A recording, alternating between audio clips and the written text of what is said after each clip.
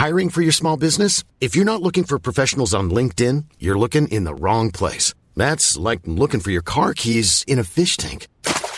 LinkedIn helps you hire professionals you can't find anywhere else, even those who aren't actively searching for a new job but might be open to the perfect role. In a given month, over 70% of LinkedIn users don't even visit other leading job sites. So start looking in the right place. With LinkedIn, you can hire professionals like a professional. Post your free job on linkedin.com/people today.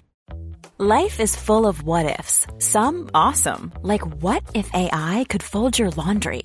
And some, well, less awesome, like what if you have unexpected medical costs? United Healthcare can help get you covered with Health Protector Guard fixed indemnity insurance plans. They supplement your primary plan to help you manage out-of-pocket costs. No deductibles, no enrollment periods, and especially no more what-ifs. Visit uh1.com to find the Health Protector Guard plan for you. Hey, I'm Ryan Reynolds. Recently, I asked Mint Mobile's legal team if big wireless companies are allowed to raise prices due to inflation. They said yes. And then when I asked if raising prices technically violates those onerous two-year contracts, they said, "What the f*** are you talking about, you insane Hollywood ass?" So to recap, we're cutting the price of Mint Unlimited from $30 a month to just $15 a month. Give it a try at mintmobile.com/switch. $45 up front for 3 months plus taxes and fees. Promo rate for new customers for limited time. Unlimited more than 40 gigabytes per month. Slows full terms at mintmobile.com. Hello and welcome to Clash of the Titles, the podcast that pits two movies with something in common in a fight to the death to see which one comes out victorious. This week, in the red corner, Steven Spielberg follows up the greatest movie ever made by indulging his extraterrestrial fascination, as from 1977, he invites us to have some close encounters of the third kind. While in the blue corner, more interplanetary travellers, but this time it's Denis Villeneuve piloting the ship as Amy Adams deals with love, language, and loss in 2016's Arrival. Well, I guess you've noticed something that's a little strange with Dad. It's okay, though. I'm still Dad. I can't describe it. What I'm feeling. And what I'm thinking. This means something. This is important. I'm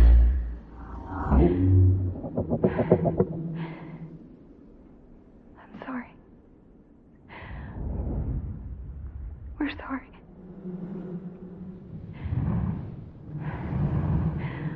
I need you to send a message to the other sites.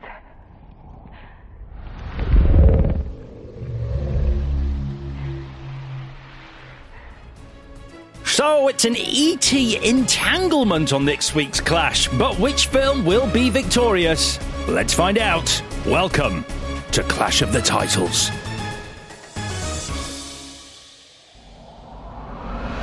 Release the Kraken! Hello, Clash Butters. Barry! Barry! Barry!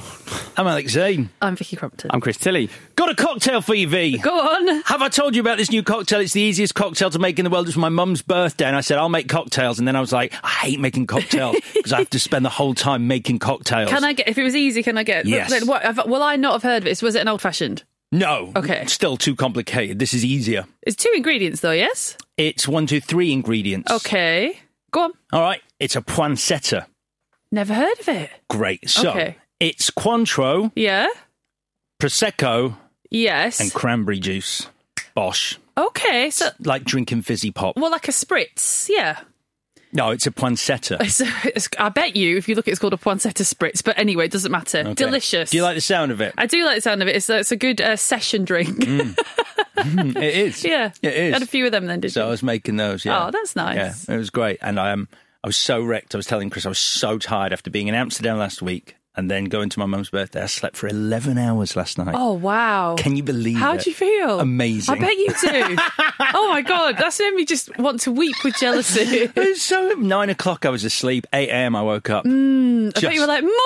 Oh, honestly, I've never felt so good. Morning, Simon. It really was. You. It was little songbirds landing on my arm. Yeah. It was amazing. Chris, how are you? Good, but I'm disappointed you didn't bring us one of those drinks. If you're going to talk about a drink, you're supposed to bring it. A pancetta? Yes, All that right. would have been the polite thing. All right, next week. Next week, done. Because our drunk shows are always our best shows. Welcome then to part one of Close Encounters versus Arrival. Chris's choices this week, just like every week. So... Fair.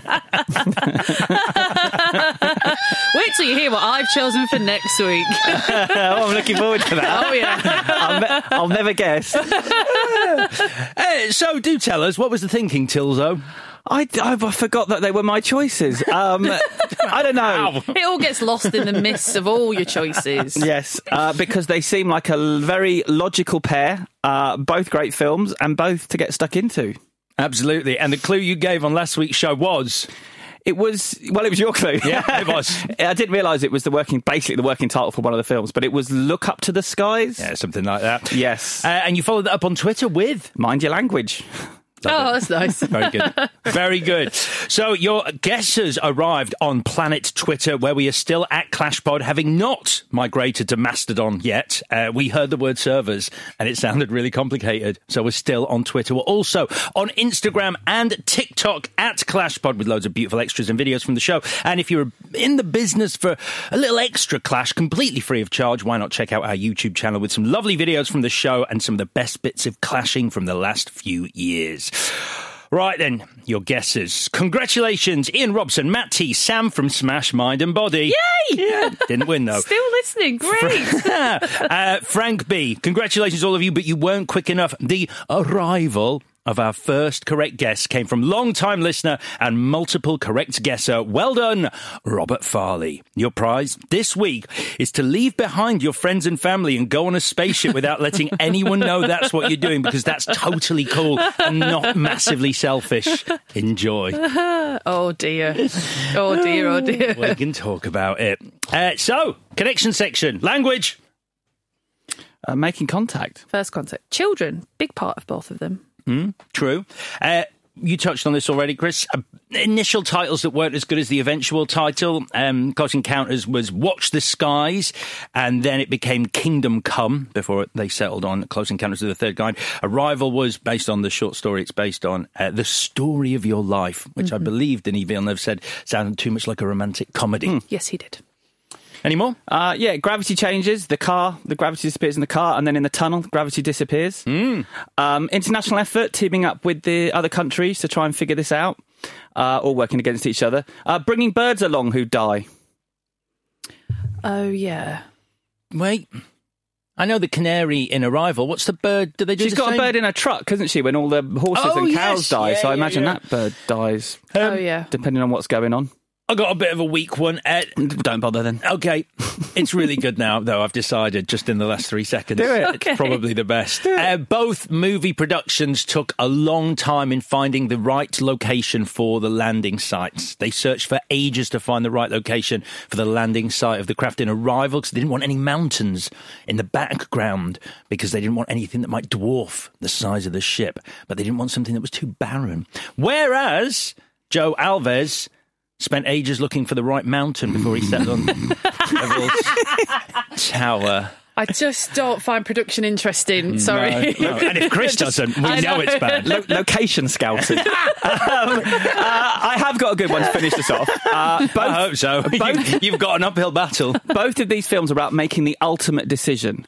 For Roy, it's about leaving his family. Is it? And for Louise, it's about starting a family. It's both about family. Right, you're absolutely not true. Roy doesn't give a fucking hoot. He doesn't even look He's back. already got off with someone else. Done. Not now, love. All right, then, let's do this. On Thursday, V is going to be bawling her eyes out as she talks Arrival, which means today I'm encountering something closely. Let me take you on a journey. Roy Neary finds his wife annoying and does not want to help his kids with their fractions homework. So when the opportunity arises to hop on a spaceship and leave his family behind without even telling them he's off, well, he jumps at the opportunity. Of course, he's not a total monster. And just before he scarpers into outer space, he does stop for one last kiss.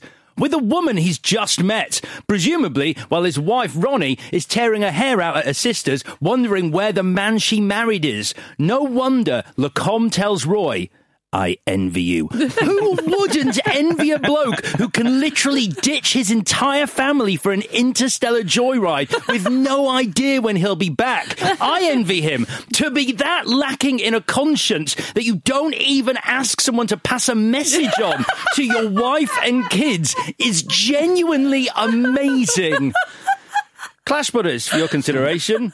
Close Encounters of the Third Kind. I mean, the evidence suggests he'll be away for at least 30 years, based on the Airman. All I kept thinking, and is this appropriate? It was a different time. Did men walk out on their families in this fashion in the 70s? Well, Spielberg has said he was a different man. Yeah. Right. The man who wrote that when he was in his 20s and thought that would be a normal thing to do fine. would not do that now. Yeah. The message thing, there's so many people around. Like, she's called Ronnie, she's at her sister's. Just let her know. Is she the woman you were just kissing over there? No, that's complicated. No, that's Gillian. They do look a lot like each other, but they're not the same woman. I was confused. But I have got a type.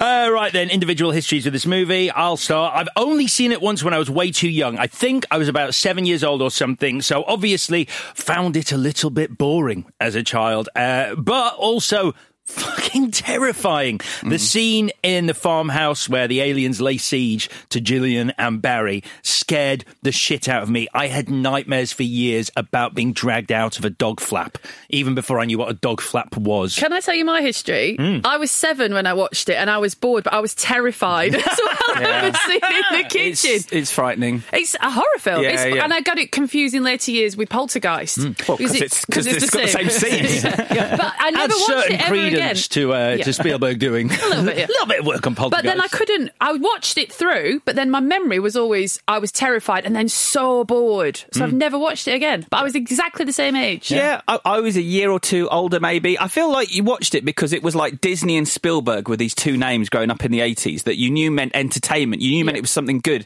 And especially because of E.T., it was like, I want to see the next one. So I reckon I was a couple of years older and I was terrified and I was bored out of my mind because guess what? It turns out a film about a man maybe having a breakdown and about a dad definitely choosing to sack off his kids. Isn't that appealing to a 9-year-old?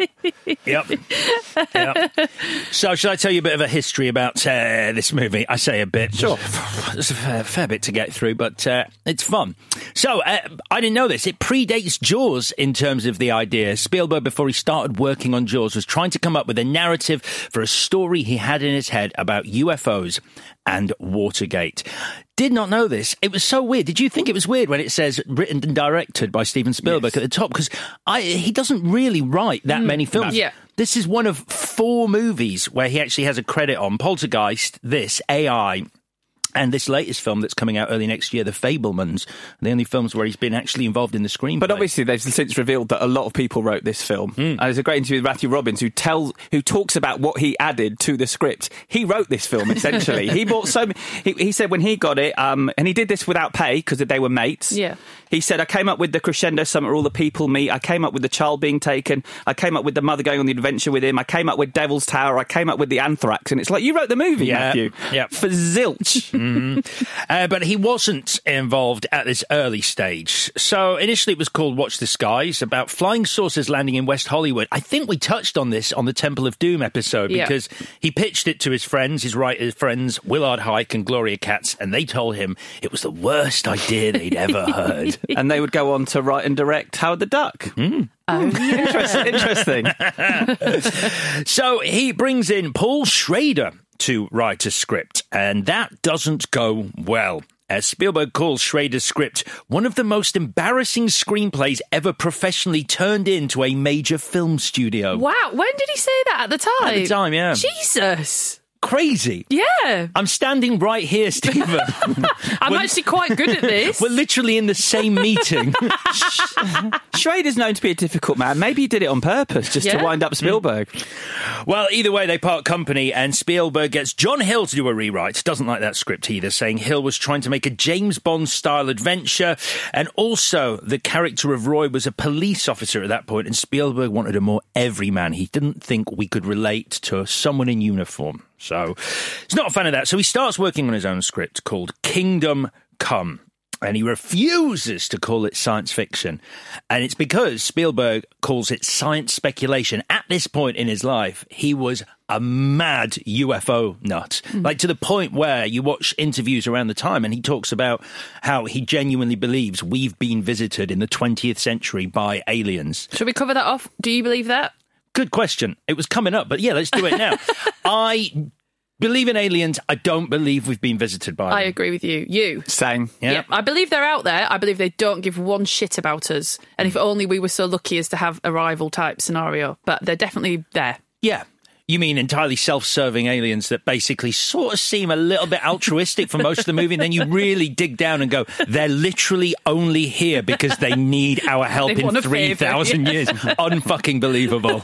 It really undoes that movie for me. I'm like, fuck them. Fuck Abbott in Death Process. Anyway, spoiler alert if you haven't watched Arrival yet this week. It's Thursday. He says he's changed his tune now. He says, with the advent of so many different phones and video cameras, etc., the fact that we have still no irrefutable proof means he's more of a skeptic now. But he bloody loved aliens. Did either of you choose to watch his short 1964 film he made when he was 17 called Firelight? No. It's 3 minutes available on YouTube. A lot of the same themes as Close Encounters, except the twist in that is that the aliens want to take humans back to their own planet to create a human zoo. Cool. Wow. Very Twilight Zone. Yeah, that's what I thought. I looked it up. It's an episode called People Are Alike All Over, where it turns out he thinks the aliens are friendly, and then they put him through a door and he's in a cage, and it's like, welcome to your home forever. You're in a zoo on another planet. Right. Spielberg's breakthrough with his idea came when he met an astronomer by the name of Dr. Alan J. Hynek, who is a fascinating character. He was employed by the US government on Project Blue Book, which was their documentation of all these UFO sightings, and he was brought in to debunk them. And he did that for years, but he eventually found there were certain cases that he just simply could not debunk. And so he switched, I guess, sides and became a UFOologist. He basically decided that actually they were a thing, and he came up with this whole classification system of close encounters. So first is seeing the UFO. Second is physical evidence. And as we know from the film, Close Encounters of the Third Kind is where you actually meet an alien. So he's a consultant of this movie. He's the guy with the pipe and the beard who just appears and you go, he looks like someone at the landing site at the end. Right. That's him. He's in the movie. So Spielberg was struggling to get anyone to finance his film before Jaws. Weirdly, that changed after Jaws. He couldn't move for offers, so he's got this deal at Columbia. It's produced by, oh my God, I went down a wormhole on this. Michael Phillips and Julia Phillips. Have either of you read You'll Never Eat Lunch in This Town Again? I have, a long time ago, yeah. So Julia Phillips is a producer on this movie, and she basically wrote this expose on the dark side of Hollywood and was blacklisted after that.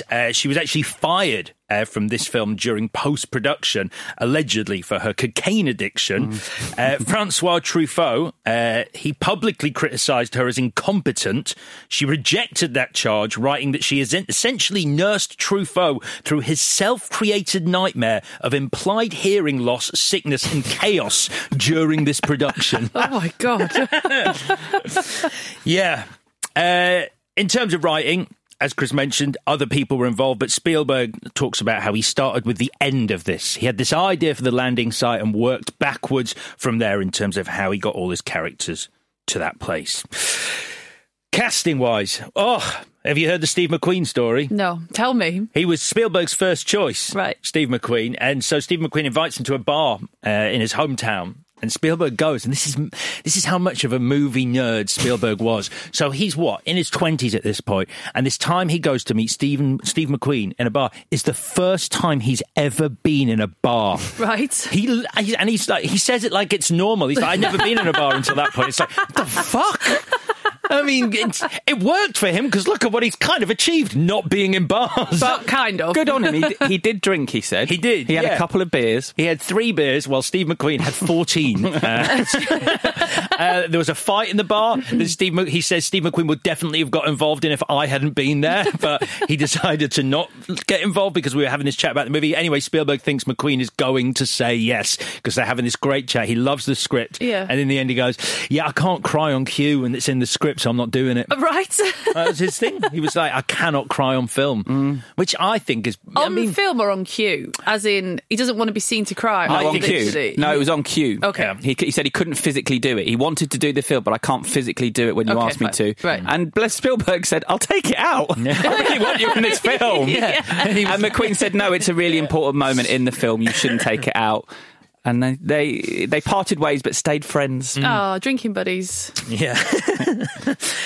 So James Caan, Dustin Hoffman, Al Pacino, Gene Hackman were all considered and said no. Jack Nicholson said no. Dreyfuss played the long game on this one. So he was working with Spielberg on Jaws. They had lots of conversations about Close Encounters. Dreyfuss started telling him what he'd do with the character. And eventually he's like, actually, I think I should fucking play this character. And so, I mean, he tells it as an anecdote, but he says he used to walk past Spielberg's office and say things like, Jack Nicholson is too crazy. Al Pacino has no sense of humour. And in the end, Spielberg was like, I want to cast him. But I think he wanted to cast him anyway because he talks about Dreyfuss as basically being him in films. Yeah. Like he is the version of Spielberg in the movies, both in Jaws and in this, and in Always as well, he says. So, Gerard Depardieu considered for Le Com. Cool. Yeah, because Spielberg always wanted Francois Truffaut, but he thought he would say no. And in the end, he said yes. And this is his only acting role in a film he did not direct and his only role in an English language film. Right. Meryl Streep was up for Ronnie. But Terry Garr gets the role, even though she wanted to play Gillian. But that role went to Melinda Dillon, who we all recognise from Bigfoot and the Hendersons. She's Nancy Bigfoot. Oh. Nancy Bigfoot, Nancy Henderson. This is the first time Spielberg collaborated with his editor, Michael Kahn, who, again, I didn't know has done every single Spielberg movie from this point, apart from E.T., including the upcoming The Fabelmans.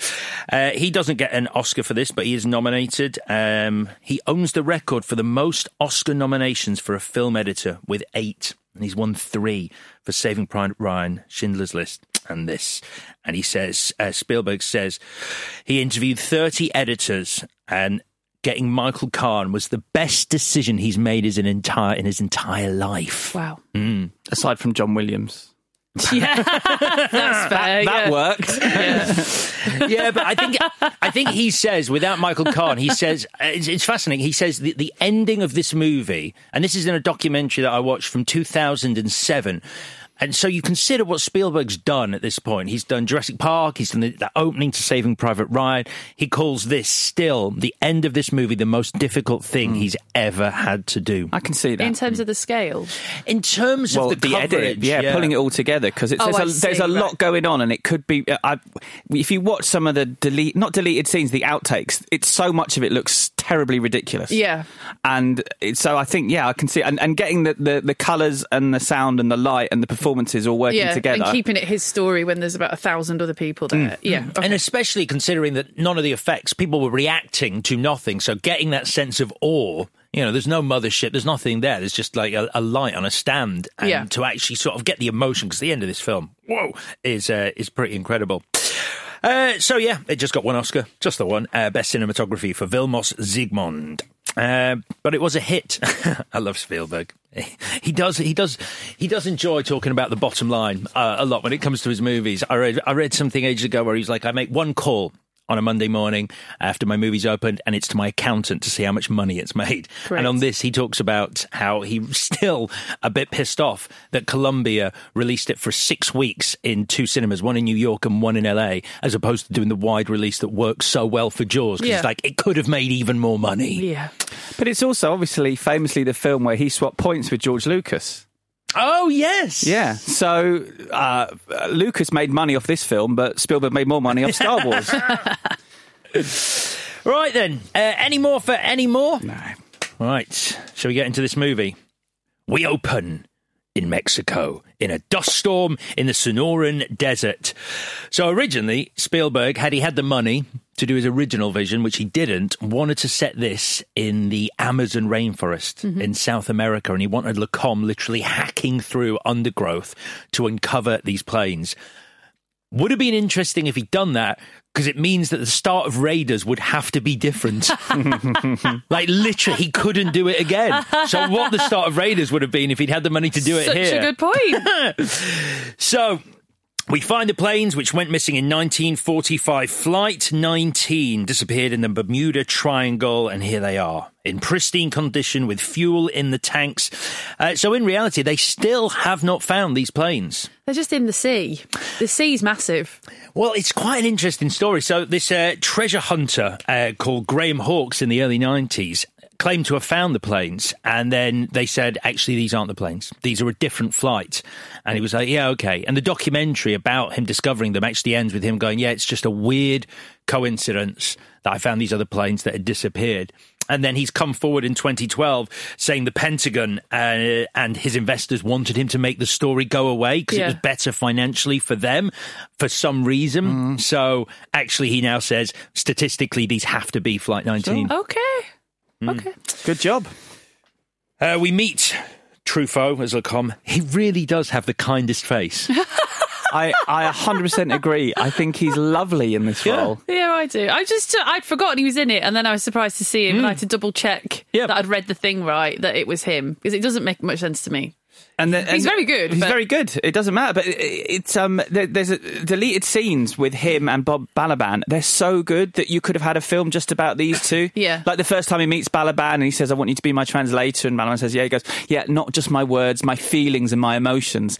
And Balaban says, yeah, I can do that. And then he tests him because he's got a sex book that he's bought at the airport. And he reads out a sex thing and says, right, say it how I said it. And Balaban has to do this. And they're like a buddy couple cop thing. And I could have watched a whole film about them. They're great. And I love the fact that, he's a translator now, but he's really a map maker. That's useful later. Yeah, very useful. He's like, there's so much we don't know. GPS and maps. So, and then we're into this air traffic control scene. 3 aircraft see a UFO. None of them want to report it. Lovely rule of 3. When he asks each pilot 1 negative, pilot 2 negative, pilot 3, I wouldn't know what kind of report to file. So good. Brilliant. And I think I love this scene. It's just a group of people sitting round and it makes you really work. It builds up the mystery. It's because they're talking over each other.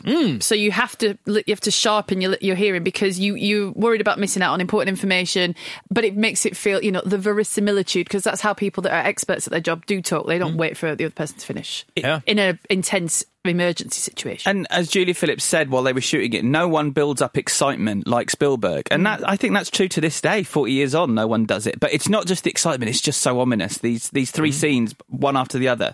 It's setting up a horror film, which I think, 8-year-old us thought it succeeded with. Absolutely.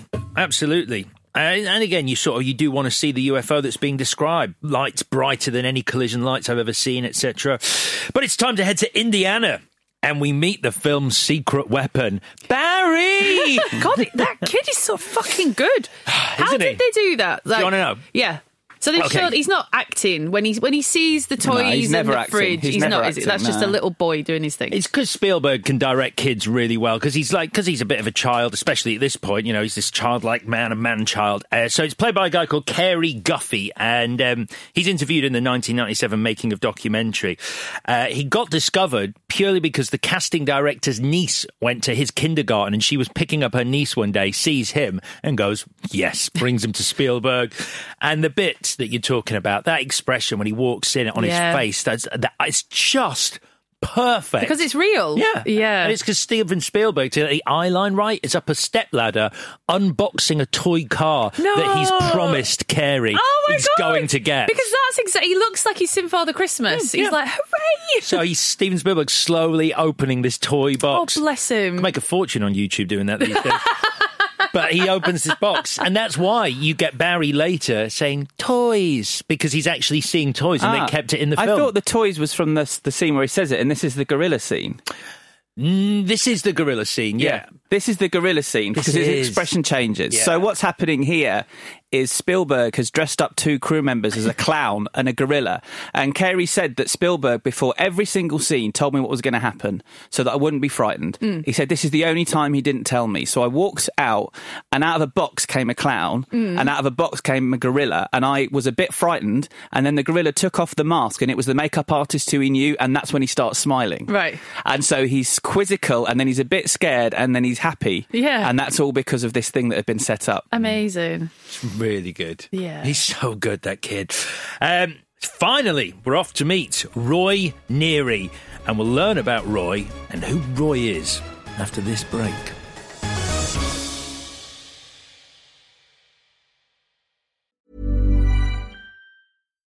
Life is full of what-ifs. Some awesome, like what if AI could fold your laundry?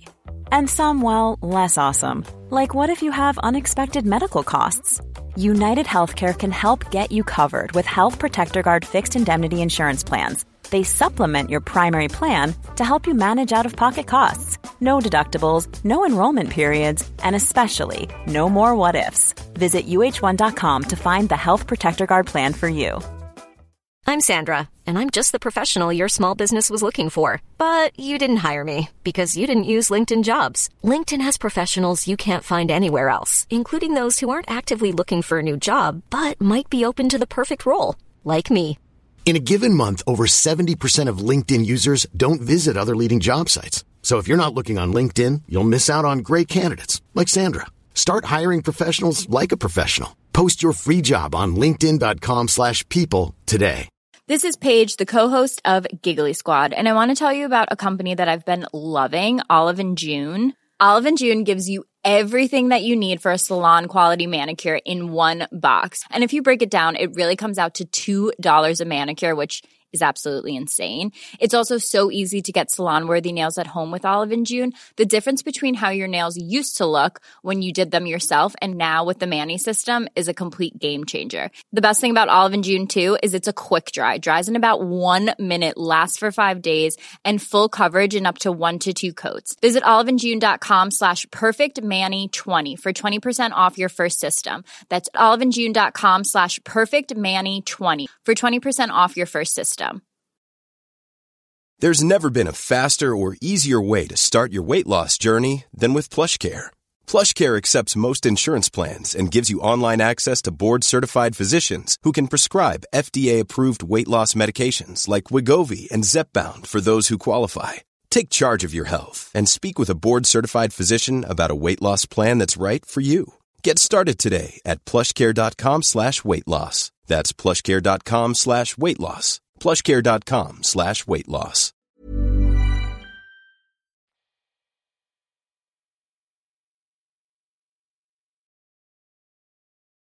So, Roy Neary, played by Richard Dreyfuss, he's annoyed at having to help his kid with his homework. He's dulled by the mundanity of his life. He's playing with his trains. So, this is a question. Who is he exactly? Now, at this point, before he's had the UFO experience, do we think he's already bored of his existence and doesn't like the mundanity of his life? Or is it when Devil's Tower gets imprinted in his mind and he starts having these visions and realizes UFOs and aliens may actually be a thing, that's what triggers him to leave his family? Or do you think he wants to leave them at this stage before then? I think he might be a man that is reaching for something more, but is kind of comfortable and therefore can't be arsed, and he's basically happy. Because after the car, he looks changed. When I first read that, I was like, he's changed. It's like, he isn't that changed, actually. He just looks activated. Like, he's realised that there's something bigger that he could reach for, and that gives him the motivation to make good on the promises he made to himself, which is, this isn't quite enough for me. But that's bad. I mean, there's nothing wrong with his family life. Like, it's very normal. So I do feel sorry for his wife and kids, that he's like, I hate this house, and like, I hate the way that the kids, like, run around, and, like, that little brother destroying his sister's dolls. Like, it's total chaos. So I think he maybe wants more, but he probably wouldn't have done anything about it if he hadn't seen something beyond all of it. I guess I'm looking for an excuse. Like, if we did it the other way round, and actually he loved his family, and that was just regular Wednesday evening stuff, a little bit of chaos. He wants to play with his trains. I think he does love his family. Yeah, I would fall on that side of things. I think he's a bit. Why does he fucking leave them then?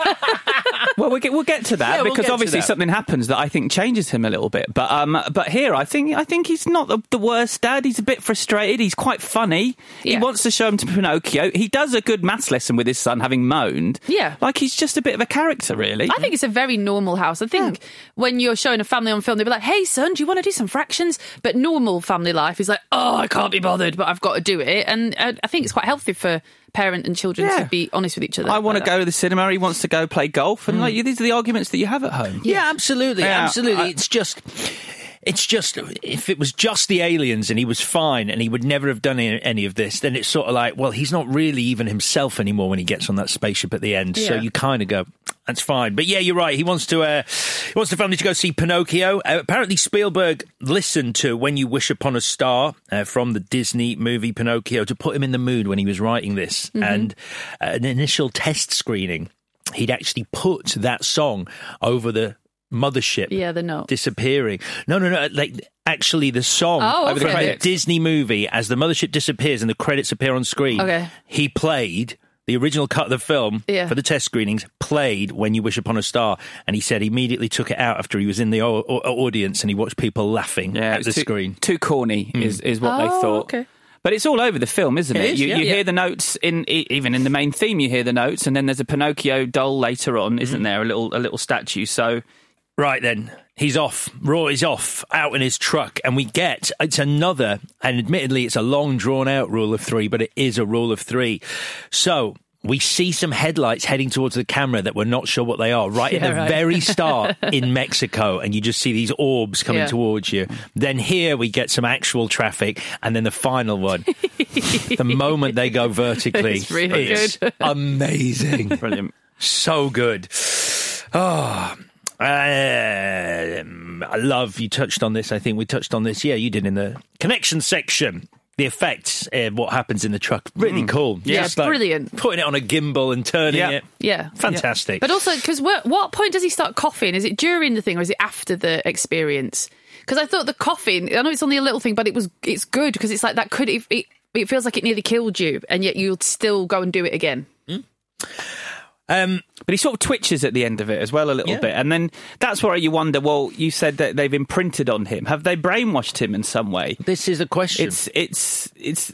That's where it gets complicated. And then all those people that showed up to the end, were they all imprinted on? And then were they picked on purpose? Why were they picked? Right.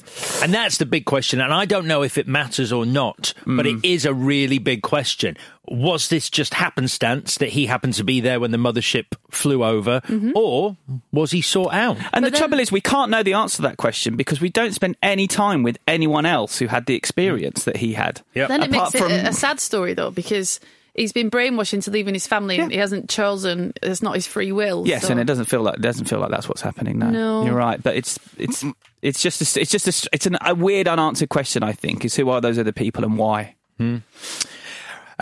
We get that beautiful shot of the shadow crossing over the truck. Apparently that was filmed for the original theatrical cut, but taken out. And Michael Kahn, the editor, was like, the minute we got to do the special edition, which I'll talk more about later, we put that shot back in, and it's a great shot. Just you get the scale of the thing above.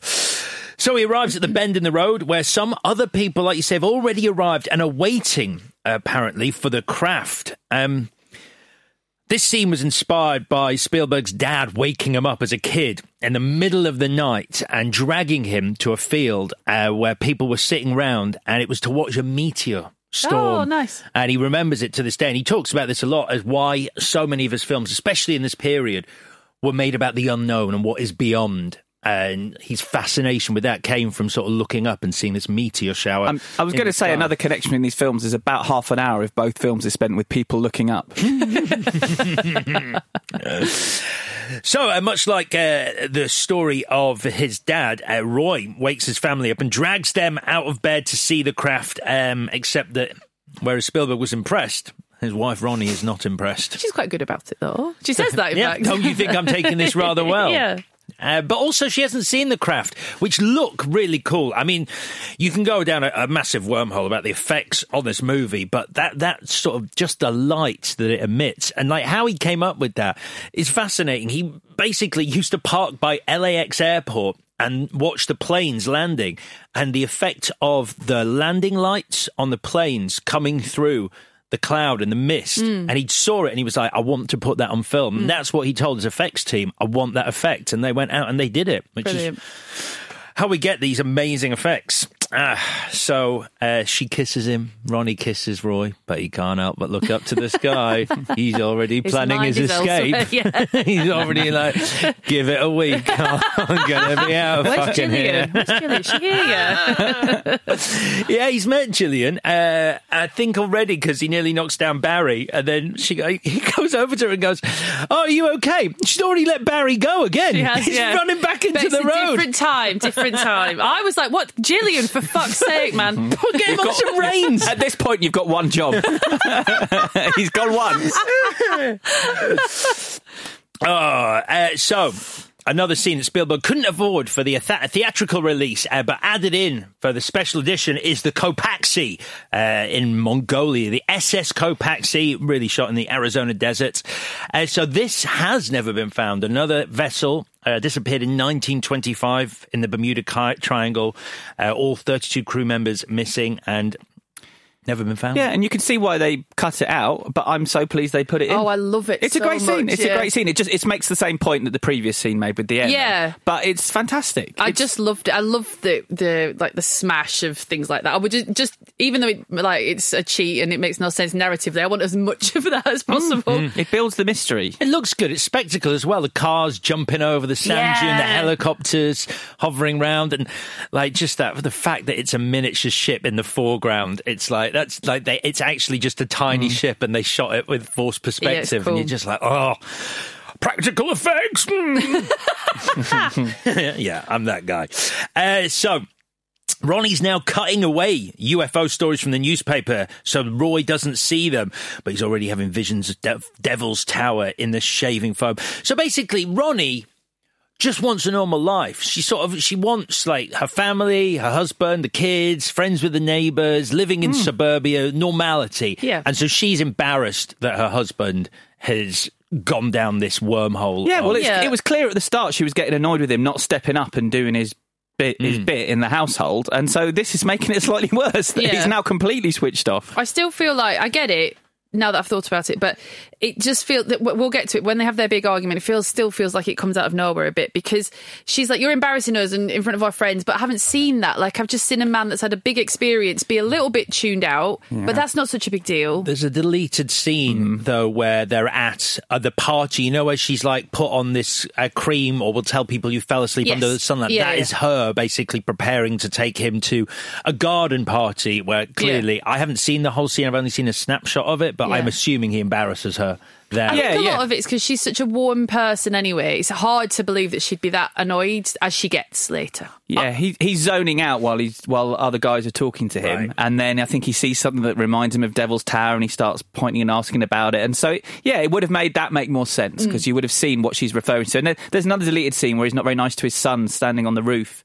Oh, yes. That stuff builds up and they just pulled it out. So that's why, Vicky, it's just slightly missing. I got a bit confused with the timeline here. So Roy gets fired and they don't even want to speak to him. But the way he's looking at himself in the mirror with the sunburn, it feels like he's seeing that for the first time. Yes. Not like, so it feels like the day after. It does. Yeah, but then the firing would make sense the day after because but why? Because he hasn't spoken to work and the power came back on, so they've got no reason to fire him. I think it was out for too. My thing was like, when you just let your brain makes the leap and it's not there, but it's just it was out for too long. So he gets sent on the call, go and fix the power, and it's out for quite a long time, so he gets fired.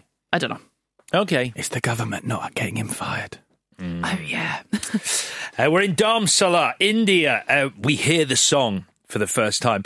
Again, this is just a cool scene in terms of the scale. Yeah, it's awesome. The production. Well, do you know how it came about? Go on.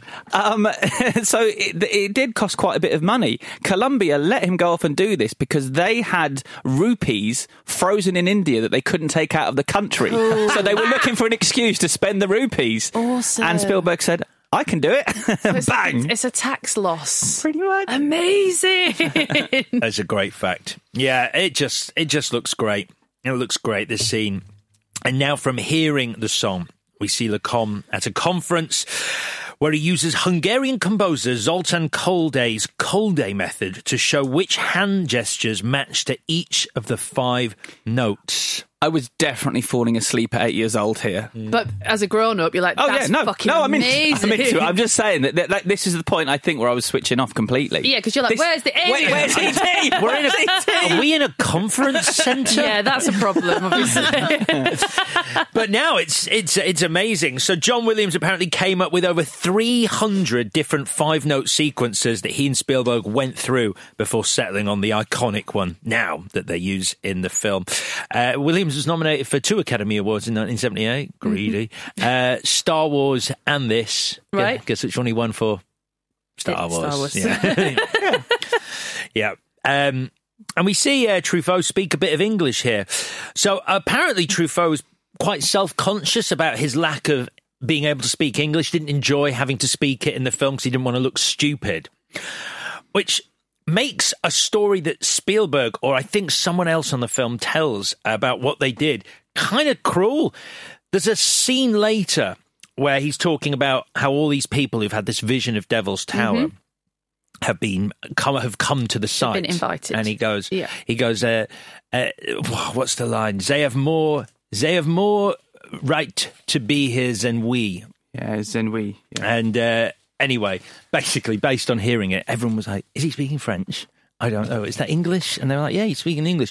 But they had T-shirts made after hearing him deliver that line saying, they have more reason to be here, Mozambique.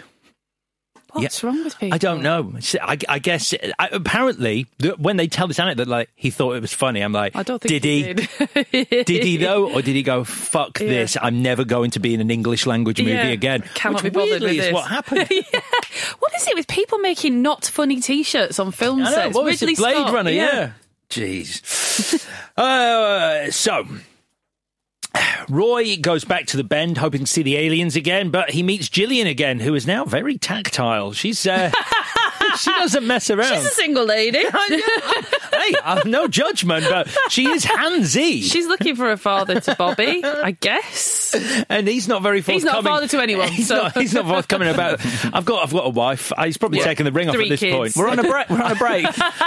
Does she know? I don't know if do they have metal detectors when I board the alien ship in the future? I tell you what, I was so disappointed when they do kiss because they are quite tactile with each other, but they've been through an intense shared experience, and that does bond people together. And you think, well, that can bond you together, and you can be tactile with each other, like for support, just for like, am I going mad or is this real? And it doesn't have to like flip over to anything else. So I thought, oh, this is a very grown-up thing to do, like to explore a very deep platonic relationship, and then it's not. Yeah. You were being very generous there because it literally looks like he's like, God, it looks like I'm the only man getting on that ship. So what do I want to remember Earth by? Well, yeah, probably a little bit of a snog before I get on because I'm not going to be doing this again for a while, 30 years at least. But I think he's getting on thinking, who knows what they've got up there? So it's a pleasure dome. That is what you think.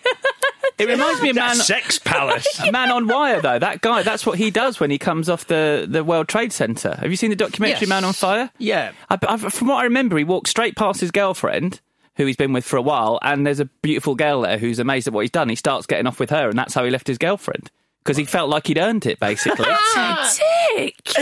Yeah, he's amazing. What a nasty person. He's amazing. Weirdly, I think Robert Zemeckis left that out of his dramatisation because how do you sell that shit?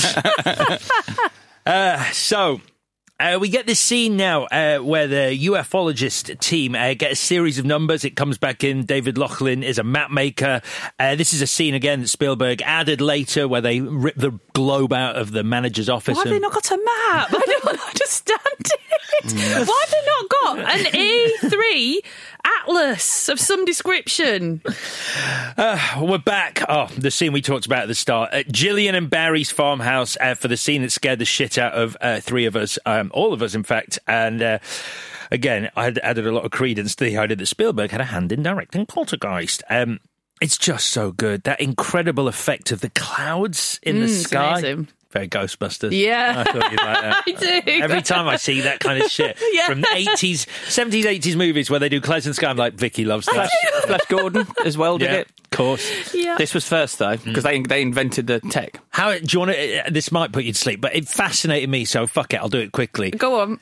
You put salt water in the bottom of a big container and then a layer of fresh water on the top, and you drop paint into the fresh water, and because it doesn't mix in the salt water, it creates that flat layer where it sort of all spreads out. That's great. Paint in water. Who was it doing that? Was it Trumbull or Muren? I think it was whichever one of those two. He said that was the moment that Columbia sort of relaxed when they saw that effect on video.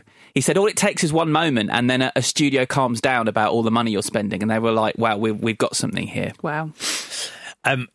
Just because it ticks a little box for me, the POV shot of the alien coming down the chimney while Gillian... Terrifying. It's like the POV shot from the original It, where the creature is coming down the pipe. Down the pipe, It's literally, I never knew, because that is the best shot in that TV series, and you're like...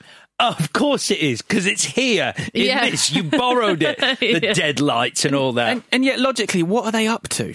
The alien. Yeah, what are they doing? They've come for Barry. They're trying to but steal why Barry, are they unscrewing like screws? Like it's a lot. Why are they getting everything out the fridge? It's like it's a lot. When you think about it, it doesn't make a huge amount of sense. None of it makes sense. That's why I am in a horror film, because it's the slow invasion and then the realisation that this mother, there's nothing she can do because they're going to do a poltergeist and they're going to convince the little critter to go through it. Like, he goes of his own volition, more or less, like he wants to go. So no matter what she does, she can't protect her child. It's so scary, especially when you're 7. It's too much. Absolutely terrifying. But yeah, that shot where Barry opens the door and he's bathed in the light from the alien craft, that is the shots that Spielberg, when he says, when I ever go to bed at night, I think back to Close Encounters, it's that shot of Barry opening the door that reminds me of this movie. And it's because the whole movie for him is about the innocence of a child and how the unknown isn't scary. It's exciting. And he's opening the door because he's excited. He wants to see the alien, whereas his mom is terrified of the alien. But then he says something that I can't understand, and I've tried to. And I'm going to repeat it now just in case you have an inkling, because... He says opening the door to a new experience in the 70s was a safe experience. Sadly, in the 21st century, people have a different interpretation of opening doors. I just think it means that we're a bit more cynical now than we were then. That we were an optimistic people, and that light offered promise rather than danger is how he saw the world. I mean, he himself just says... growing up then, it's just... But he specifically, he doesn't talk about it in a personal way. He talks about it as that time period, like the 70s were different to now. But in the way that he believed in UFOs, and he does it now. Isn't that just getting older, though? I think so. I don't know if it's specific to now and then. I certainly hope it isn't. I don't think the world... Obviously, the world is different. I think it's all relative, isn't it? I don't think the world is any more dangerous. It might be a bit more cynical, but I just think... You can see, if you're of a certain class or whatever, you can say that, and with relative safety and comfort. In the 70s, I'm sure there were many dangerous experiences for other people. I think he's also talking about people leaving their doors unlocked in the 70s, and it was just a less cynical time. Okay. You get it? I'm with you. That's what he's saying. Also, that bit reminds me of Ghostbusters as well, and the fridge. So the fridge before, I was like, that's Ghostbusters. And then when Barry opens the door, that's also the fridge scene. It's everywhere. Did you see Carrie Guff talking about the bubblegum card spoiling that scene? No. Because when he goes, they had bubblegum cards for Close Encounters that kids would buy. And what kids would... No kids are watching it. It's too scary. And you can see it's his mum pulling him through the dog flap. And in the bubblegum card, you can see her arms pulling him. Yeah. Spoil the movie. Yeah, because that's the question he says. Carrie Guffey, who plays... Barry says he gets asked most, wasn't it scary? And he was like, no, it was my mum. It was my mum pulling me through, so I was fine. Then we get this meeting with all the people who've had this message from the aliens. They're sitting with the government, and the guy is like, it's all nonsense, don't believe it. And then you have the guy going, I saw Bigfoot once, which is good because it undermines Like, it's that thing where... It's annoying, though, because he has seen the spacecraft. He was there. And so he's now lying about this because he's got to be centre of attention. Did you recognise him? No. Oh, my God. He was in a film, a Christmas film. A beloved Christmas film. He's Home Alone. He's the guy. He's Old Man Marley. Oh, my God. Yeah. No way. Yeah. I nearly lost my shit when I found that out. Oh, my God. Didn't recognise him, but... No, I don't recognise him. Oh, God. Did you recognise Lance Henriksen at the end? No. Yeah. He pops up as a character called Robert, and you're like, that's Lance Henriksen. And it's the only time I think I've ever seen him on film not looking craggy. Yeah. That's why I didn't... One of the techie guys at the end. No. I like the line in that you can't fool us by agreeing with us. That's such a brilliant, brilliant line. I like the bit where the guy goes, I work in the news media or something, and he's like, we've never been able to capture a car crash or a plane crash on film. Which doesn't mean they don't happen. Yeah, that's I good. Think it's good. Yep. It's good. Well done, just Steven Spielberg on your work. I was thinking that. Well done, single writer on this movie. But from the government saying, it's nonsense, we do a hard cut into military people in red suits boarding a disguised bus in the warehouse from Raiders of the Lost Ark. And the man in charge says, I get white knuckles just thinking about what might be ahead for those guys. So you get this like, okay, something's happening. They're going to be maybe getting on the ship. I don't know. Mashed Potato Mountain, another great dinner scene, like Jaws. His eldest, I love the fact he's crying because he's just looking at his dad who's lost it. I got annoyed with Roy there, because unless you really have lost it and you really can't help it, there's being honest in front of your children, and then there's some fucking self-control because you're scaring your children. Fascinating. I wrote down exactly the same thing, which is quite simply, but I wrote it as like, I thought it was a good moment because he knows he should apologise. He knows he should laugh off the fact he's created this mountain out of mashed potato, but he just can't. He's like, I think it means something. He keeps repeating, this means something. I think he's a bad parent. Like, he's so obsessed. Yeah. Like, he's crossed the line where doing the right thing isn't there anymore. He's crying in a shower later. Yeah, but I was all right with that because he's taken it into a private space so as not to scare the kids. Which I'm not saying you should tamp down your emotions all the time, but I think if your son is crying at your mash mountain, just take it to a different room. Richard Dreyfuss's nephew playing his son. That's right. Is it? Yeah, his nephew Justin. I read somewhere claiming that what Roy's going through and then the departure at the end is a metaphor for creative endeavours. Right. For people who want to be creative in their real lives but realise it will take them away from their family and they're not providing for them, and it means that they disappear. And the fact that everyone who sees the aliens then does something creative rather than anything else, it's a statue or a sculpture or a drawing. Oh. I don't know if that's real, but I thought that was an interesting way of looking at the film. That's a nice thing to... Yeah, that's really interesting. The war that you have as a creative artist, he sort of put it in here. An unpaid creative artist. Yeah. Like us. Yay! Hiya, kids. Yeah. Bye, kids. So I like this shower scene. I get this was retrospectively. I just sort of watched it and I was like, I guess, is this the point where Ronnie and Roy perhaps don't belong together because she sees him crying in the shower and she is more concerned with the fact that their friends don't call each other anymore. And he says, I just want you to put your arms around me and really help me. Yeah. And he's saying that in the shower and she doesn't do that. And in that moment, I sort of, because I'm still looking for a reason for him to get on this fucking ship at the end, I'm like, would it not have worked anyway? She couldn't do what he needed her to do, and he wasn't what she needed. And so this was already falling apart. This is their two opposite. Yeah, I think it depends what they were like before, because it's sad for him. He's very vulnerable, and he's like, I just need you to hold me, and she won't do it. If he's never asked her that before, I understand why she'd be mad about it. Like, where has this all come from? Like, how am I supposed to react to that if you've never asked me that before? But if he's always been consistently quite open about his feelings, it is really cruel for her to say no because he needs her. But then it undoes that because she is the first to apologise the following morning when she sees him pulling out the plants. She's like, I'm sorry about last night, before she realises he's gone completely mad. Yeah. And so you're kind of like, oh, actually, so... I think those things are the wrong way around. I think the plant stuff should be first, and she's like, what the fuck is this? And then she can shout at him in the shower. That's why she's mad, because the plant stuff is, you've so crossed the line. Then the shower. Then when she leaves, it feels more justified. Like, she forgave him for the crying, but it was the plants that sent her over the edge, and I think it would be the way around. He is chucking bricks through a window as well and shoveling soil. But he seems quite happy.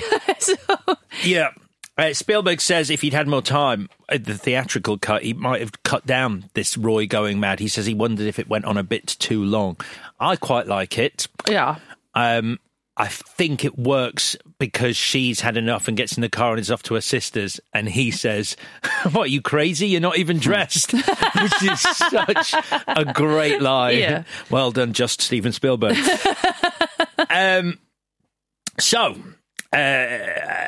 After the farmhouse scene where Barry gets taken, this is my only other memory, just because it's such a striking image of him building the massive Devil's Tower in the living room. It's impressive. Yeah.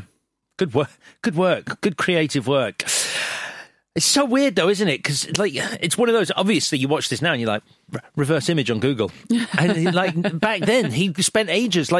How would you know that this? I didn't know that when I was doing it on the Twitter, and everyone got the answer when to be honest, had it as a I've clue. learnt what reverse image was probably about 6 weeks ago. Okay, yeah. It's not part of my life. It's fine. Why do you use it? Out of curiosity, just in case. Yeah. You just never know. Is it of yourself? No. Oh, all right. I'm asking. I don't know. I've never used it. I can know what something is without using it. No, you can't. I can and have. Right. But it was Joe Alves who he was sent to look for the right mountain, and he discovered Devil's Tower in Wyoming. And as the production designer on this is where he decided it. Spielberg says that when Joe Alves gave him the model miniature of Devil's Tower and the set he was proposing to build on the landing site beneath it, that was the catalyst that gave Spielberg the ability to write the final act, which I kind of get. With his friends. With several of his friends. Joe Alves obviously would go on to direct the second best Jaws film, Jaws 3D. Yes, it's better than Jaws 2. Is it? Yeah. Oh. It's a controversial take, but that's what I'm in the business of these days. Love it. Rock and roll. Thanks. Roy and Gillian race to Devil's Tower, dead livestock, which have been killed by the military to add to their lie. Yeah, so, okay, I wanted to check that. So they've been killed by the military. Yeah, there's no nerve gas. Yeah. Nerve gas. So then why do they crop dust with gas? That's a sleeping agent, because they're up against it. Yeah, but is it a sleeping agent? Because the way he looked dead. Yeah. This is what I'm wondering. No, it's a sleeping agent. It makes no sense. There's no one else in the room when the general goes, we'll use the sleeping agent, for it to be like, I'm going to pretend it's a sleeping agent. Are you sure there's no one else in the room? No, I mean... He doesn't look like he's sleeping. No, he looks really dead. There's something going on with his mouth that's Really? Yeah, it's like I he's frothing. thought they'd gone, there's gas, and then it's like, that's a light, fuck it, we'll gas them anyway, which doesn't make any sense. Interesting. That's really fucking dark. Yeah, I'll be honest, I think you're right, but I also think he's frothing at the mouth that doesn't look good in terms of what I'm taking away from it. Yeah, okay. I think he's asleep. Yes, I agree. It's just a very weird, no one else has been killed. Just Larry, who's in it for 2 minutes. I know. I'm in it for 2 minutes, and I'm the only one who died. Well, my thinking is that they use the same stuff on the cattle. Right. Yeah. Oh, so they're just asleep as well. No, I think they're frothing at the mouth. So they're caught by the military. Lacombe has an argument with the general about the significance of these people coming here, so Lacombe's a good guy. That look on his face a bit later when Roy's going for it. I love that scene in films where he knows it shouldn't be happening, but he's proud. Yep. They belong here, Mozambique. As he said. Stop it, Alex. I'm just repeating. I'm parroting what I heard in a documentary as told to me, the viewer, as an anecdote. Roy and Gillian escape. They take their masks off. There's no gas. They make a break for the mountain. Larry gets asleep. Then we finally arrive at this landing site set. The biggest set ever constructed indoors at the time. Spielberg insisted on shooting as much of this movie as possible indoors because of his experience on Jaws. He was like, I'm doing shit all on location. Ever. And he loved it. He was like, this is great. So I will say it looks incredible. Yeah. The whole set. It's just like this as a location for a climax. Once you're there, it's amazing. It's a regret of mine. I've never seen this on the big screen. It would obviously have been such a different experience. Watching it then on the big screen, but even watching it now on the big screen, I'm sure it would be overwhelming. Yeah, it's this huge operatic climax, as Spielberg calls it, the aliens communicating with the humans. I mean, it's so slow in some respects, and yet it's utterly gripping and beautiful, and you can't take your eyes off the screen. As I said, this is the most difficult thing he's ever put together, Steven Spielberg. We get more of the cool cloud effect. Gillian's upset as Barry's not there, but Roy wants to get closer. So before he leaves with his wife and family at her sister's, he thinks, why not? Like, well, they don't She's know. obviously up for it. Doesn't hurt them. Yeah, No. she's into it. But I don't understand why she doesn't go down as well, because she's like, well, Barry's not here, so I'm just going to sit on this rock for a bit. Like, there's a spaceship. You know where he is. He's with the aliens. You would run towards it the same as Roy would, because you thought your son was there. It doesn't make any sense to me. Yeah, that's true.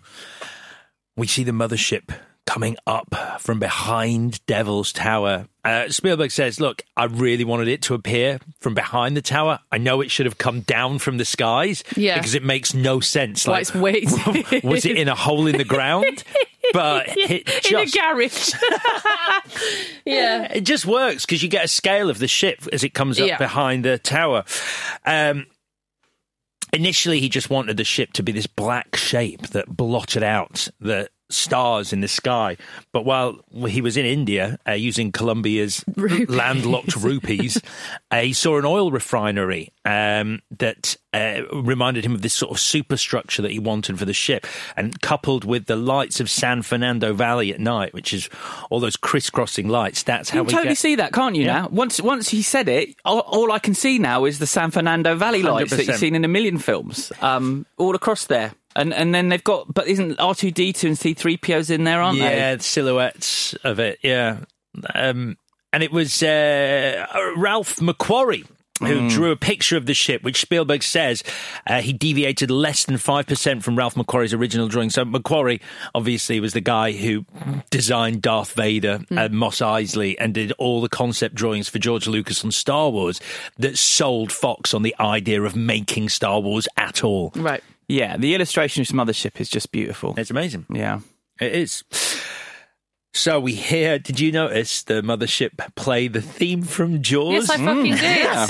When you say, did you notice? Yeah, a lot. Because it's for about an hour. I mean, fair enough. It's fair enough. It's not fair enough, though. It's like it takes you out of the movie. It doesn't need to be there. And also, he's not going to leave this alone. Like, Jaws for him is like the start of his terrible movie, 1941, that I actually love because I loved it as a kid.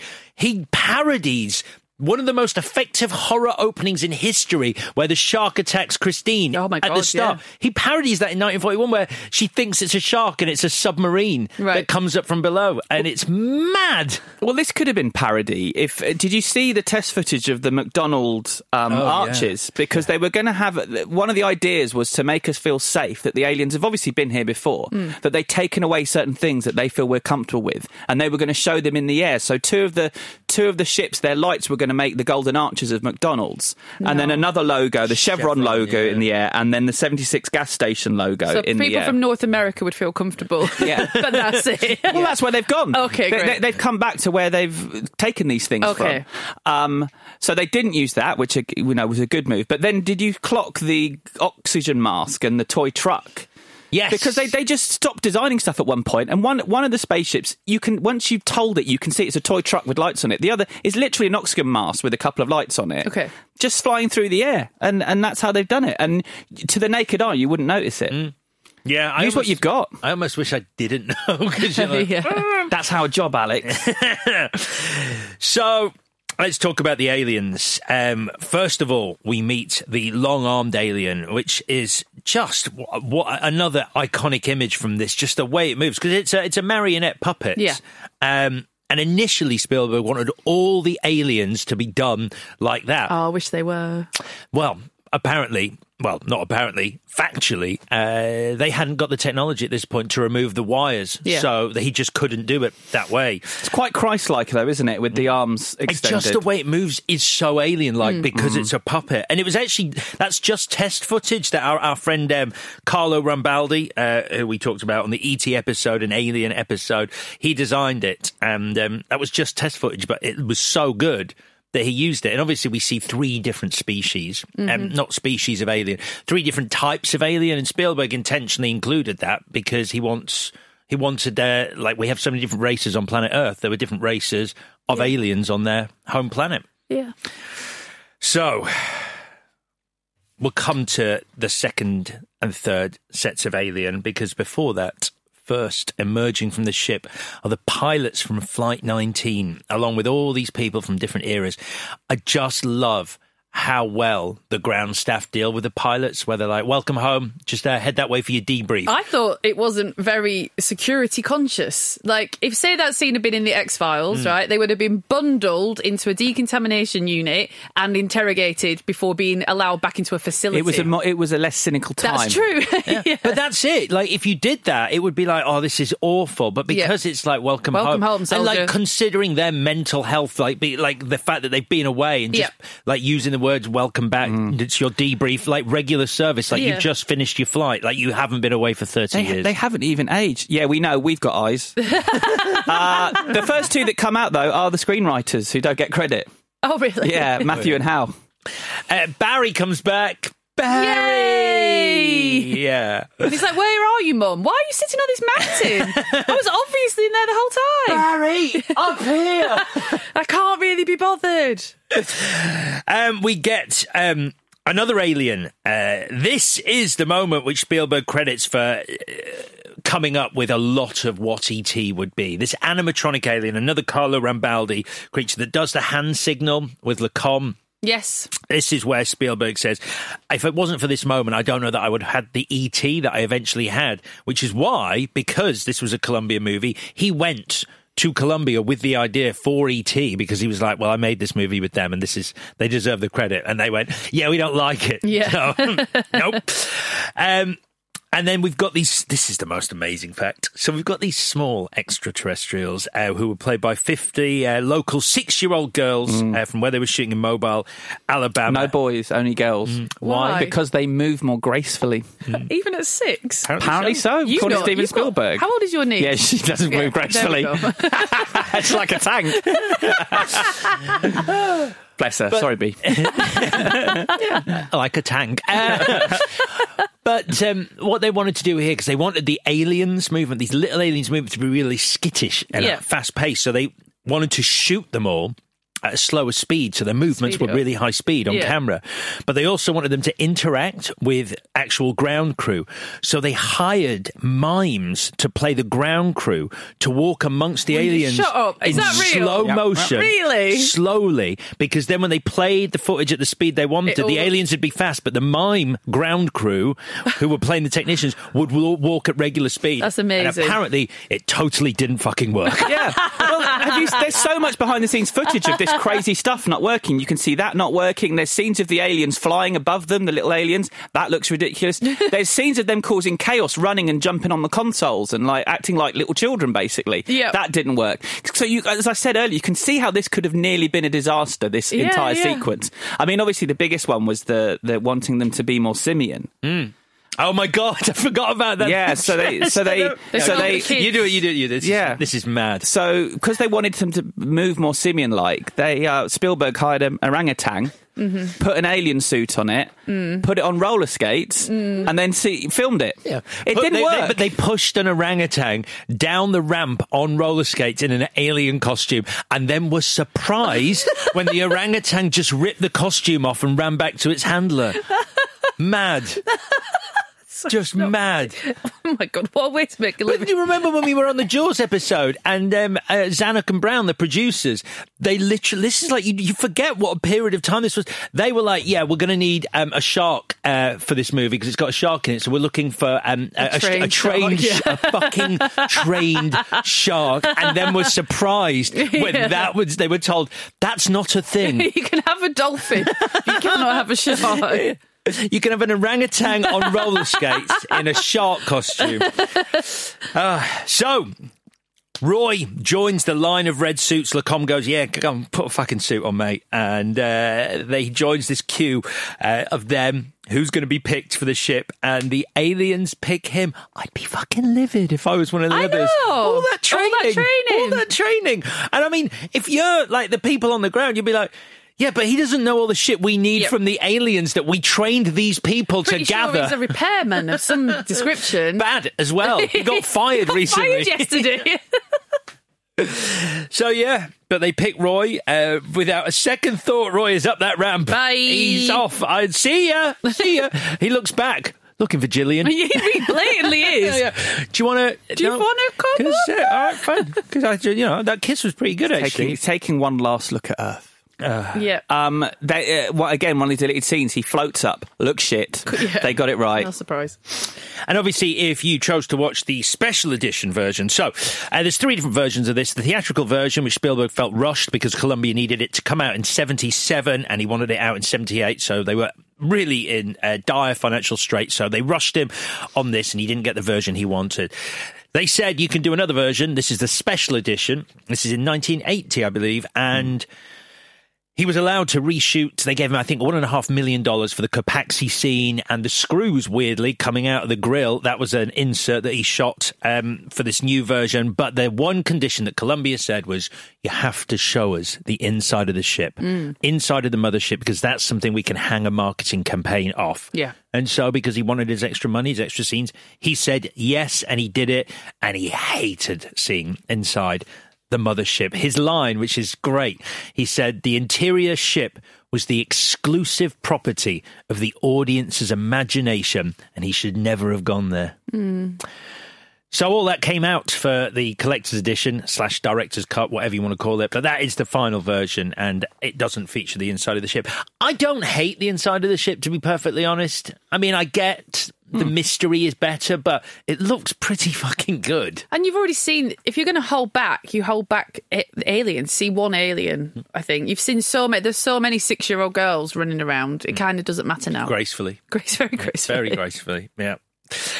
And then he's off, leaving behind his family, off into space. Who knows if he'll ever come back? And you touched on this at the start, but in 2005, Spielberg stated that he made Close Encounters when he did not have children. And if he were making it today, he would never have had Neary leave his family and board the mothership. The alien comes out and says hello to Larkham after Neary's gone in. I read a fan theory that thinks and they call that alien Puck, that one that looks like that. The fan theory suggests that once Neary was inside, they turned him into Puck. And that's Neary coming out to say goodbye. I like that. That's good. Yeah. But that Puck alien was like, Spielberg was like, maybe he should stay on Earth and be an ambassador of the aliens, and then he realised he was going to put that in E.T. Yeah, because he thought about it would be like an exchange program, and that became E.T. But I love the spacecraft leaving over the end credits. I think because the music's so great and it looks so good, and that's one where Dennis Muren was saying it was the only time he was really confident doing the effects for this film because he'd literally just finished Star Wars and this was a spacecraft in space. I've got this. Any more? No. Just one thing. I don't like Inside the Actors Studio particularly, or the interviews of James Lipton, but I did see this one and it was He's lovely. Very funny in Arrested Development, though. Yeah, fair enough. Will Ferrell does a good impression of him. Okay. That's when he's funny, when Will Ferrell's playing him.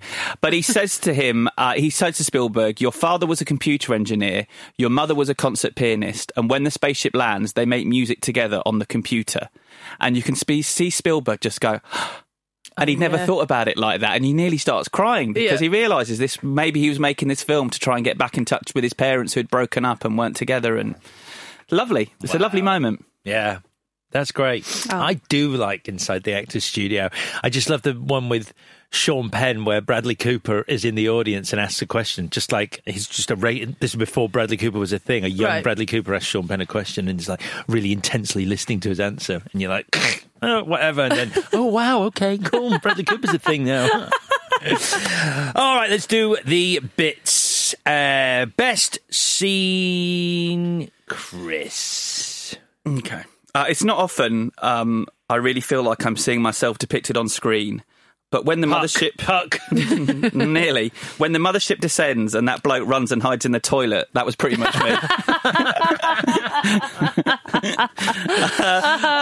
But no, when they start communicating through the music, I just think it's absolutely magical. There's a lot to pick in this film, I think, of good scenes. But yeah, I'm just going to say when the music is happening, it feels like it's sort of the film transcends. Just someone coming up with that board where the notes are visualized as just those rectangles, and then it goes mad when they're getting really into it, and when the computer takes over and he's like, we're taking it from here, the guy lifts his hands off the keyboard and it does it itself. Oh, what's yours, V? Roy in the car, because with the effects when the car empties and it tips and he seems physically altered, I think the effects still look really good. I like that there's no dialogue, but you can see that a huge change has sort of shifted in this man, and you just get straight into it. It's not that, the film's basically just started and it's like this big thing has happened. You could stretch that out for ages. So I like that.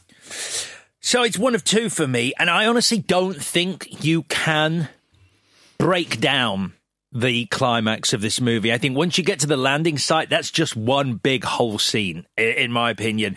So it's either that or the siege on the farmhouse, which is just so effective. But I'm going for the climax, because from the minute they get to that landing site, the movie changed for me, because I was huffing a bit at certain points in it, like maybe the boredom of a child still was there, but like the minute that climax kicks in, I'm just like, this is unbelievably good. MVW, most valuable whatever in the film, V. The 5 notes. Cool. Yeah. So not John Williams, but the actual... No, the actual 5 notes. So the fact that the 5 notes also link in with the lights and then the hand gestures, it does happen in Arrival to a lesser extent, I think, which is... When Lacombe is explaining about music for deaf children, you're like, that's sophisticated, but also could be mastered by me. Like, I feel like I could get that because it's just 5 notes that I need to learn. And you feel like through whatever is in your human old brain that connects you to music and like language, there are some theories that language was first sung and that we communicated through distance by singing and call and response and stuff like that, that you feel it like in your bones, that you think, I could talk to those aliens actually. Do you not think? Yeah. And it's because of those 5 notes. Okay, Chris? I'm going to go for the man who wrote those 5 notes, John Williams. You meanie. Because, Spielberg said to him, I don't want a melody, I want something that says hello. And that it actually sounds like a doorbell. Yeah. Doesn't it? Which works. That's what it should be. It's this first contact. So yeah, John Williams. For me, it's either Spielberg or cinematographer Vilmos Zsigmond, because the way they shoot that climax, but then you start breaking it down. You're like, well, it's the effects as well. So where do you end? I think, but ultimately, I'm going to say Steven Spielberg. Okay. Steven Spielberg, because as well as writing it on his own, sure, big job, and doing all the special effects on his own, and writing the 5 notes on his own. Yeah. I don't know who this John Williams you're talking about is. But also getting that performance from Barry is a reason to pick Steven Spielberg. So I'm picking him. And finally, Chris, if you could change something about this, what would you change? I mean, obviously, it goes without saying you can't have them kiss.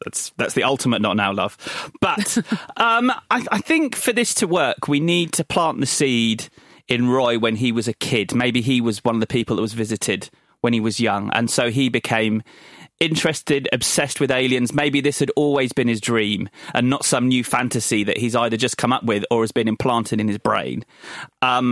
Because otherwise, I feel like if I'm the aliens, I send Roy back after 30 seconds saying, go be with your family, you selfish shit. And obviously you take Lacombe instead, because his life has been building towards this moment. So he's the logical person to go away, not fucking Ray. But I don't think he wants to go, does he? How do you know? I get the feeling that Lacombe, it was all about making the contact, but he's sort of not a selfish cunt. And probably is like, I've got friends and other people here that might want to know where I am. Narratively, it would make sense for someone whose whole life has been about making this contact to be the one that goes off with them, not the bloke with the family who's just had this idea. And is bad at his job. Yeah, all right.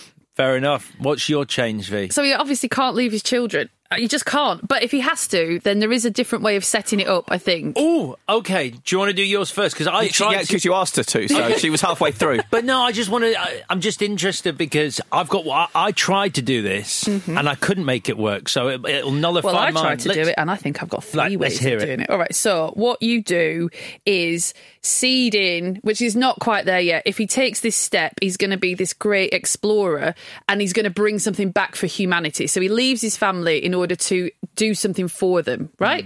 I'm not saying I've got it fixed, but like that's the thing.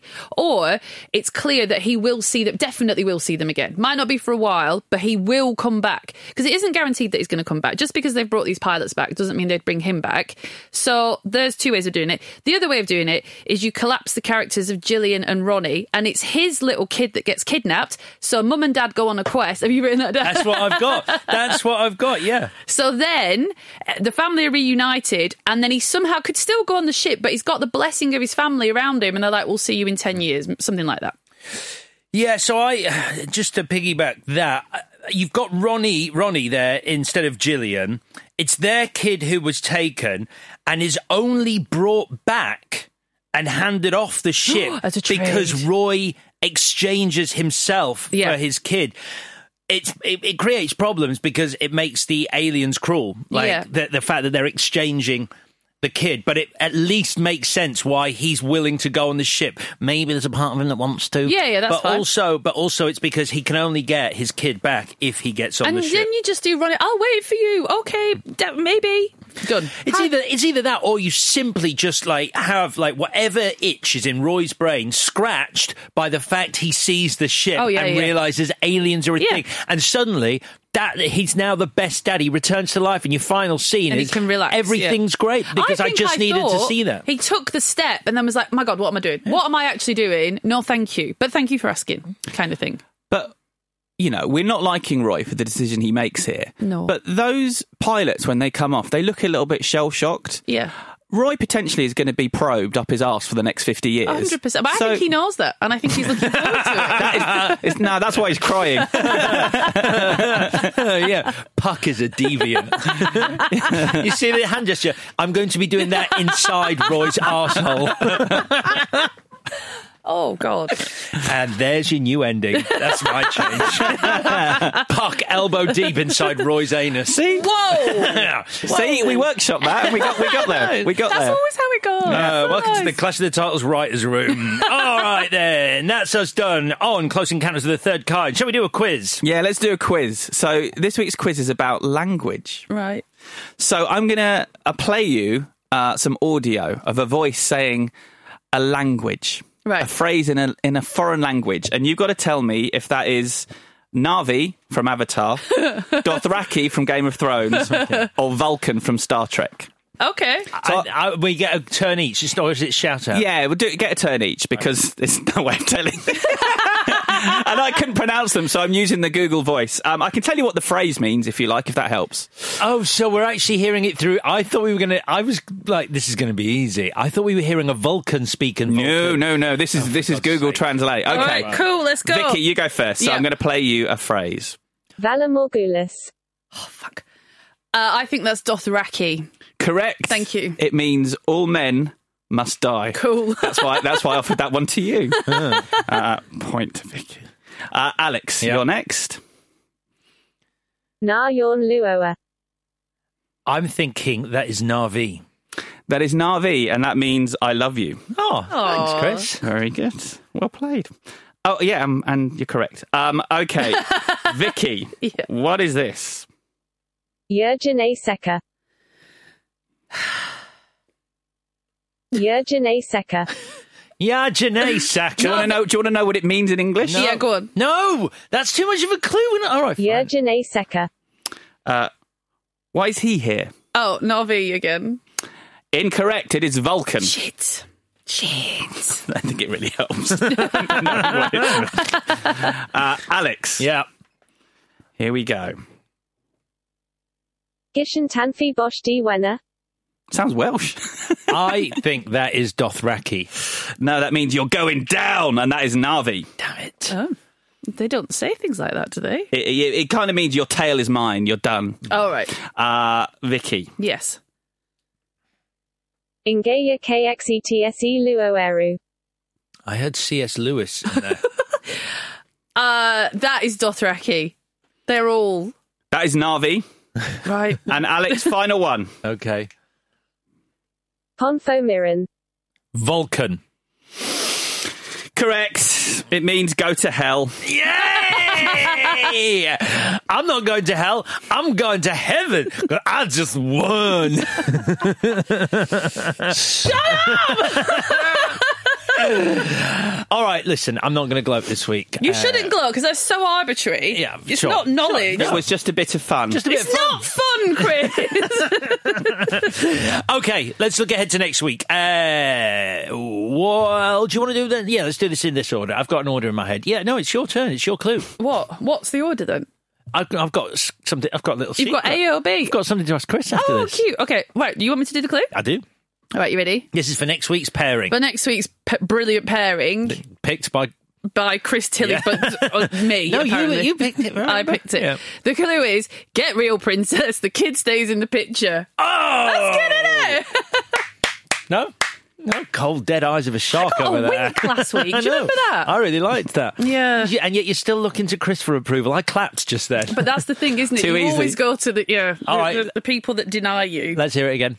Get real, princess. The kid stays in the picture. Love it. Okay, on to you, Chris. What do we want to talk about now? There's something going on in January, but it's not pronounced January. It's pronounced Fanuary. Is it Fanuary already? Not yet, but soon. We need to go start collecting. Yeah, we want you to pick the films that we'll be doing all through January/Fanuary. So simply email us with your pairings. Has to be an email. show@clashpod.com. Show@clashpod.com. Tell us your pairing, but tell us why. Give us something to talk about at the start of the show. Chris does tend to pick the ones. Just process check just for a second. Do we know the password for the email account before? Yeah. Right. No, we don't, but Chris just never closes it. So fine. until he gets a new laptop. Yeah. And yes, then I'm in trouble. Yeah. Yes. So, I mean, Chris has already said, but do explain why you want us to do the particular pairing, because Chris tends to Could lean it be into we've those. ignored it for 2 years or 3 years and it's just keep suggesting Feel it? free to resubmit. Of course. Yeah. 100% resubmit. Resubmit. And also, it's like the clearing process of UCAS. I will say I rely on it quite heavily. Like, even when we're out of Fanuary, when I'm stuck, I do go back to that list. but then please do credit the person. I do. Rarely. Well, I ask you to, because you've got access to it. And who knows, depending on how well Fanuary goes, we could end up in February Fanny again. I think we might, yeah. It was so good last year. I think February Fanny was better than Fanuary, personally speaking. All right, so once again, the email address is show@clashpod.com. Get your suggestions in. We're going early with that. Well, I mean, we're not. We're getting the suggestions in early. I'm talking too much. Please subscribe to us on Apple, Spotify, or wherever you get your pods. Check in with us on Twitter and Instagram and TikTok. Check out our wonderful, glorious little YouTube channel for loads of Clash moments from the years. We'll be back on Thursday when Arrival will be arriving. Till then, have a great week. Bye-bye.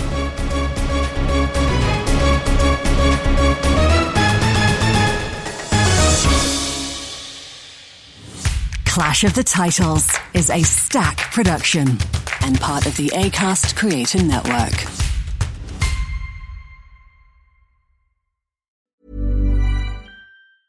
Even when we're on a budget, we still deserve nice things. Quince is a place to scoop up stunning high-end goods for 50 to 80% less than similar brands. They have buttery soft cashmere sweaters starting at $50, luxurious Italian leather bags, and so much more. Plus, Quince only works with factories that use safe, ethical, and responsible manufacturing. Get the high-end goods you'll love without the high price tag with Quince. Go to quince.com/style for free shipping and 365-day returns.